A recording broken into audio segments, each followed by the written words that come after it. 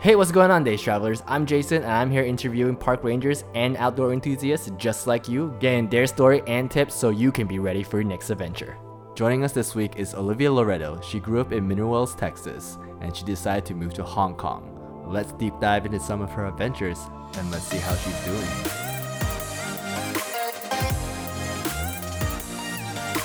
Because I love Hong Kong so much. I really, really do. But I also feel like I don't get enough time to explore in the other countries. Right. So I went to Japan for maybe 5 or 6 days, and I love Japan. And I went to Thailand. I went to the Philippines. And so I'm like being exposed to all these new countries. And now I'm like, in my heart, I love Hong Kong, and I want to stay in Hong Kong.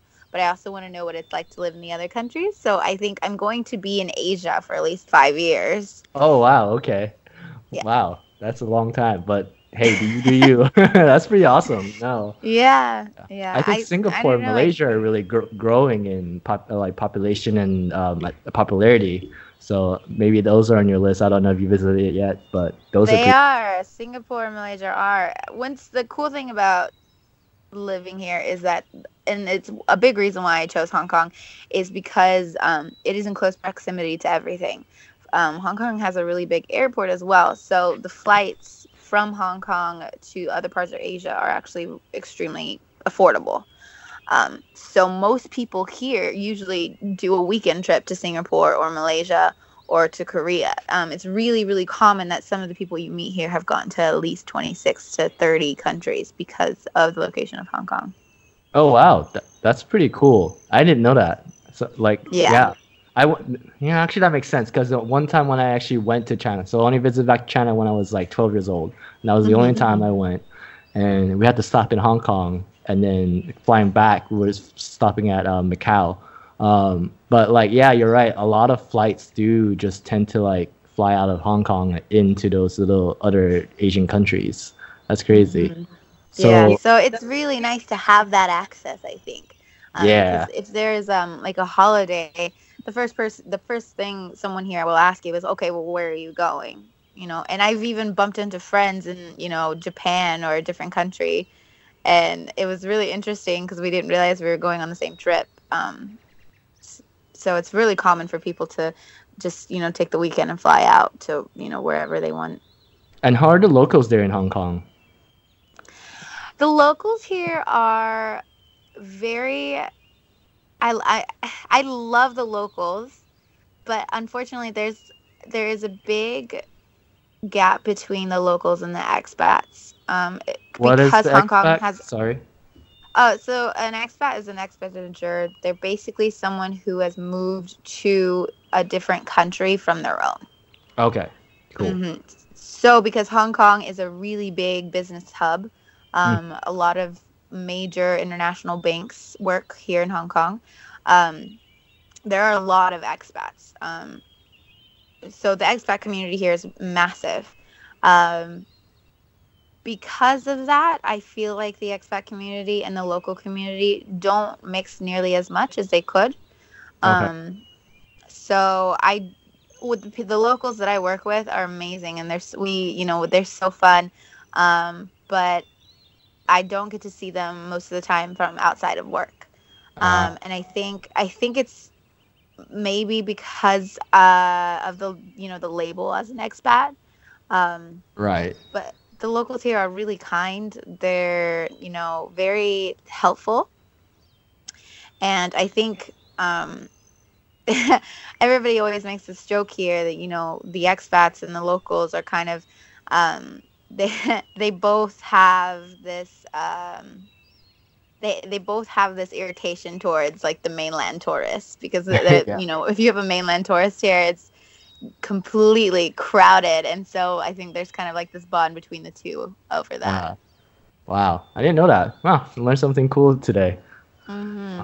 So you're in the middle. So I haven't really been reading up on it, but like on my Facebook right now, the feeds about articles about Hong Kong and the protests and stuff like that. You're like in the middle of it. What's that? How's that affecting you in any way? um so the protests, I actually live on a major road here in Hong Kong that leads from Victoria Park, which is like the big park where everybody meets, and then the protest walks down to the government buildings in Admiralty. So I live on the road that leads all the way to the government buildings. And so when the first protests broke out, I think 2 weeks ago, 2 or 3 weeks ago, I had no idea. Like I said, this is one of those things where you don't realize it's happening because you're part of a different community, and then you see all the locals going somewhere, and then you're just like, what's going on? Yeah. So I had no idea what was going on at the time, 3 weeks ago. And I saw all these people in white shirts coming off of buses and heading to my neighborhood. And so I thought that was odd, but I had plans to go to a different part of Hong Kong anyways that day. So I had left that morning, and it turns out that the protest was happening. And so on my Facebook feed at the time, I'm in a different part of the city, and I can see like all these pictures. And then I'm part of an expat group online on Facebook, and then they kind of explain what's going on, because there were questions of why are all these people in white shirts gathering in Victoria Park right now. Right. So then I'm reading about it, and I'm like, oh wow, like this is a big deal. And so I'm trying to get back home. I think it's maybe like it's probably at 5 o'clock in the afternoon, and I'm trying to get back home. But the problem is the trains are skipping some of the stations because they don't want to drop people off in the area because there's so many people. And so we took the bus, and then even the bus wouldn't come in this area because of the protests. It took us about 2 hours to get home, which is unheard of because transportation in Hong Kong is like the best. Yeah. So it was really hard for me to get home. And then once I got to my neighborhood, I saw, the streets were crowded with people in white. And I was already wearing white coincidentally. So I ended up walking with them all the way to my apartment. So that was the first protest.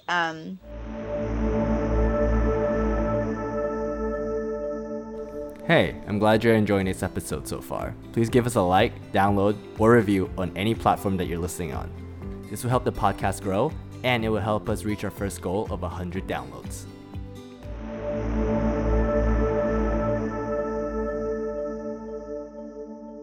So it was really hard to get, here home that week. But after that, everything started to really escalate. The local groups were asking, the expat groups, you're part of Hong Kong as well. We need you to come out. So a lot of the expats started, also posting things and, talking to locals about what was going on with the bill and the protests. So last week, they decided to have another protest, and this time everyone wore black. And the first protest, I believe, had a turnout of 1 million people, and the second protest had a turnout of 2 million. Wow, that's a lot. It was a lot. It was a lot of people. My goodness, that's a lot of people. But it was really nice to see, like I said, the communities don't really mesh very often, but I think that it was so nice to see so many people together that usually aren't together, and everybody was so encouraging during the protest, and it was really nice because they were chanting in Cantonese phrases, and then the people next to us would tell us what they were chanting and how to say it. And so everyone was really kind throughout the whole protest. And I know that the media right now is kind of painting it out as like there's bloodshed right now, which there have been a few incidences where the police have really hurt somebody at the time. But while we were walking down the protest, I think everybody was really responsive and really nice. Yeah. I'm not sure if this is part of the protest. I think I saw a video where an ambulance came in and then the crowd just parted. I wasn't sure it was this recent. Yeah, it was the same video. Yeah, it was the same night. Because that was when everybody had made it to the government buildings. And Hong Kong is not very big, so 2 million people around one building was a lot. Yeah, a lot. Scary for the people inside the building. Okay. Right. And so the video of the ambulance coming through, a lot of times you would think if it's a riot, someone would just like, push the ambulance aside. And then, you see pictures and other protests where people get too crazy and then like, the car flips over. But I mean, people in Hong Kong are so understanding, so, efficient. They're so efficient. So as soon as the ambulance came through, it was like parting the Red Sea. Yeah, And it yeah, was I able to saw come that. through That was quickly. amazing. Yeah. Oh my goodness. I was gonna. Oh, okay. Yeah. So I also saw another, like, I think it was a more of a meme. I think it was a picture, and I'm part of this. Okay, this weird like subtle Asian traits group, which is kind of like mostly Asian in this Facebook group. And one of the photo is, I think it was Hong Kong, and it shows students still studying while protesting. Like there's in those white T-shirts, and they're just having their book open. They're like, "Hey, I'm still protesting, but I need to get an A next day." And that's just so Asian. I'm just like, wow, guys. Really? Right. Uh, No, yeah. I mean, they have. I was out there just for the night, for that night. But there have been students who have been out there for days and not going home. I know a lot of local businesses have been taking them food and water. And we're in monsoon season right now. It's constantly raining. oh, okay. So, they're out there for part of the day, completely wet, pouring rain, and their clothes, everything is getting so wet right now. But there's like, it's kind of like the Hong Kong spirit, the people of Hong Kong, they're really determined. And right Willpower. now, yeah, yeah. And I think right now it's really important for them. And so, I mean, it's amazing to see how, like, their dedication towards this. Right. Yeah. Hopefully, I don't know like how long this is gonna take. Hopefully, it's like it gets resolved sooner than later. Right. Um, yeah. It's just like from my side, it's just like, oh wow, there's a lot of things happening there. And I've only been to the Hong Kong airport, but like I look at the map, and Hong Kong's really small compared to like the mainland China. But like you said, 2 million people, that's a big deal. Yeah. I don't even know how many people come protests over here. I think they're I don't even know the numbers, but I don't think it's all the way up to 2 million. um, Right. yeah, Yeah. It's amazing. I've been to a couple of protests in the U.S. and, there are numbers, but not like that. yeah, yeah. Well, I'm glad that you're utilizing your freedom and speaking out for what you believe in. But Yeah. also be careful, and I hope everything's okay, and you can keep traveling and exploring more places. But however, if me or anybody would come to Hong Kong, like what would you recommend, like some of the places to check out, like outdoors wise or even in the city? Right. Well, my biggest surprise when I was doing research on Hong Kong is how much nature is surrounded by the city. Hmm. A lot of people think of Hong Kong and they think of like the urban lights and the big tall buildings and everybody's living so close together. And which is true. I mean, it definitely is, a really tightly packed city, but at the same time, we're surrounded like beautiful mountains. And the beaches here are fantastic. Hong Kong and see if I like it. So I guess definitely if you come to Hong Kong, even if you're just going to be here for a couple of days, try one of the hikes. There are a Uh-huh. lot of hikes here. A- Um, And is transportation getting these hikes easy, or is kind of like you just rent a car and try to like get out there by yourself, very secluded? oh no, transportation in Hong Kong is the best, I think.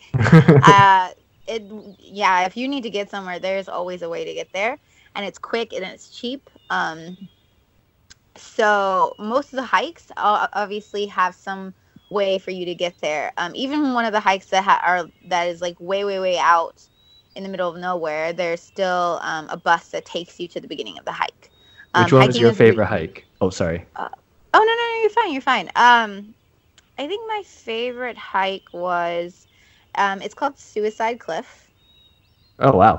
which is, it sounds daunting, um, but it is a really beautiful walk up. Um, so there are several ways. Suicide Cliff is notorious for, there's this cliff that kind of just um, pokes out of the side of the mountain, and it's just like this amazing view if you can get on the cliff. Right. But it takes some climbing, and so and it there have been a couple people that fallen, so that's where it gets its name. But Ah. it's actually an amazing walk up there. So I think it took us. There are several ways to get there. There's a way. I think there's 3 different ways to get up there, and the most difficult way is one where you're basically climbing up the whole time. Um, but we wanted to, and I think that way only takes about an hour and a half if you climb up. But we wanted to take the longer route. I guess we just weren't in the mood to climb. So we took the longer route, which took us about 3 hours. And that I really don't regret taking that way, because it was still, kind of challenging. You're still going up all these steps, and it's quite a walk. Um, and when we got up, as you're going up to the peak, you start being surrounded by all of these bamboo trees. And you not only are you surrounded by the bamboo trees, but you can also see over the trees, and you can see the other seaside towns around the mountains, because there are towns or different areas. Hey, I hope you're enjoying our show so far, and if you do, please consider joining our Patreon page at patreon.com/daystravel, where your contribution will help us with our research and put out more content, plus you'll be giving back to Mother Nature. It's a win for everyone. Enjoy the rest of the podcast, brought to you by my contributing Patreons.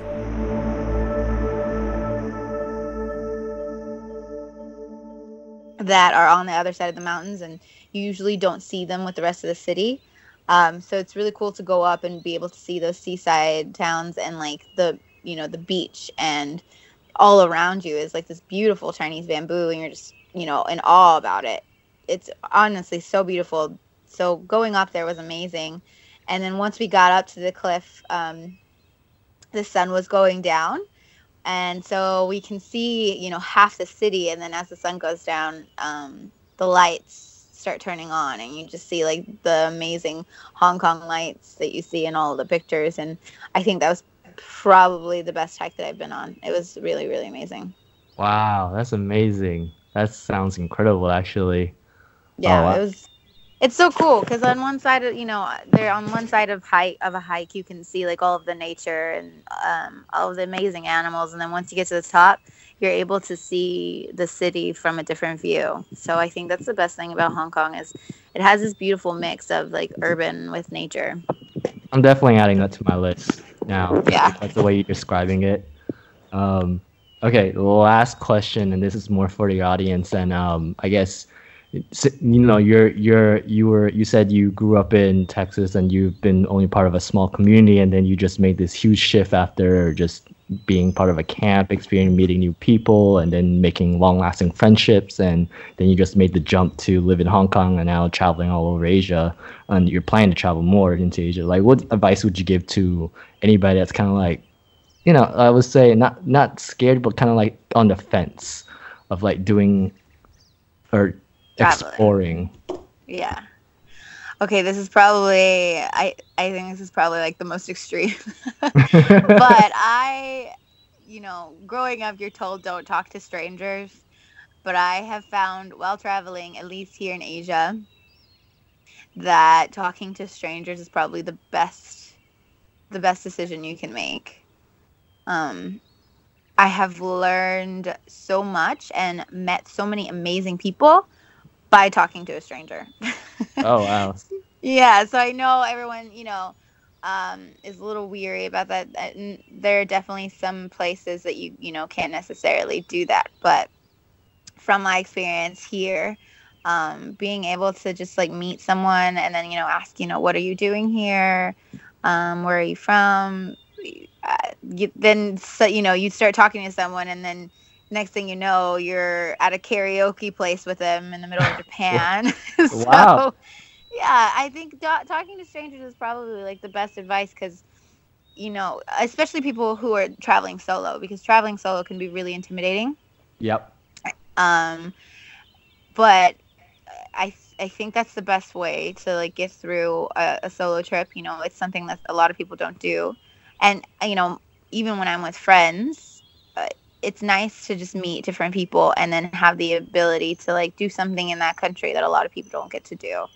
I think that would probably be the best advice I could give to someone who hasn't traveled yet, and is a little unsure about, well, what if, I'm, alone, or if I feel lonely, or, I'm going to be scared, like being in this different country. I think, talking to people that are also in that same situation really makes you feel comfortable.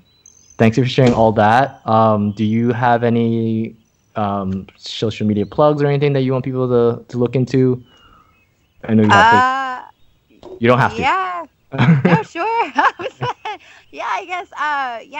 If anyone is interested in seeing the different places that I go to or have any questions about anything, they can follow me on Instagram. It is at Olivi, OLIVI _ Osa, OSA.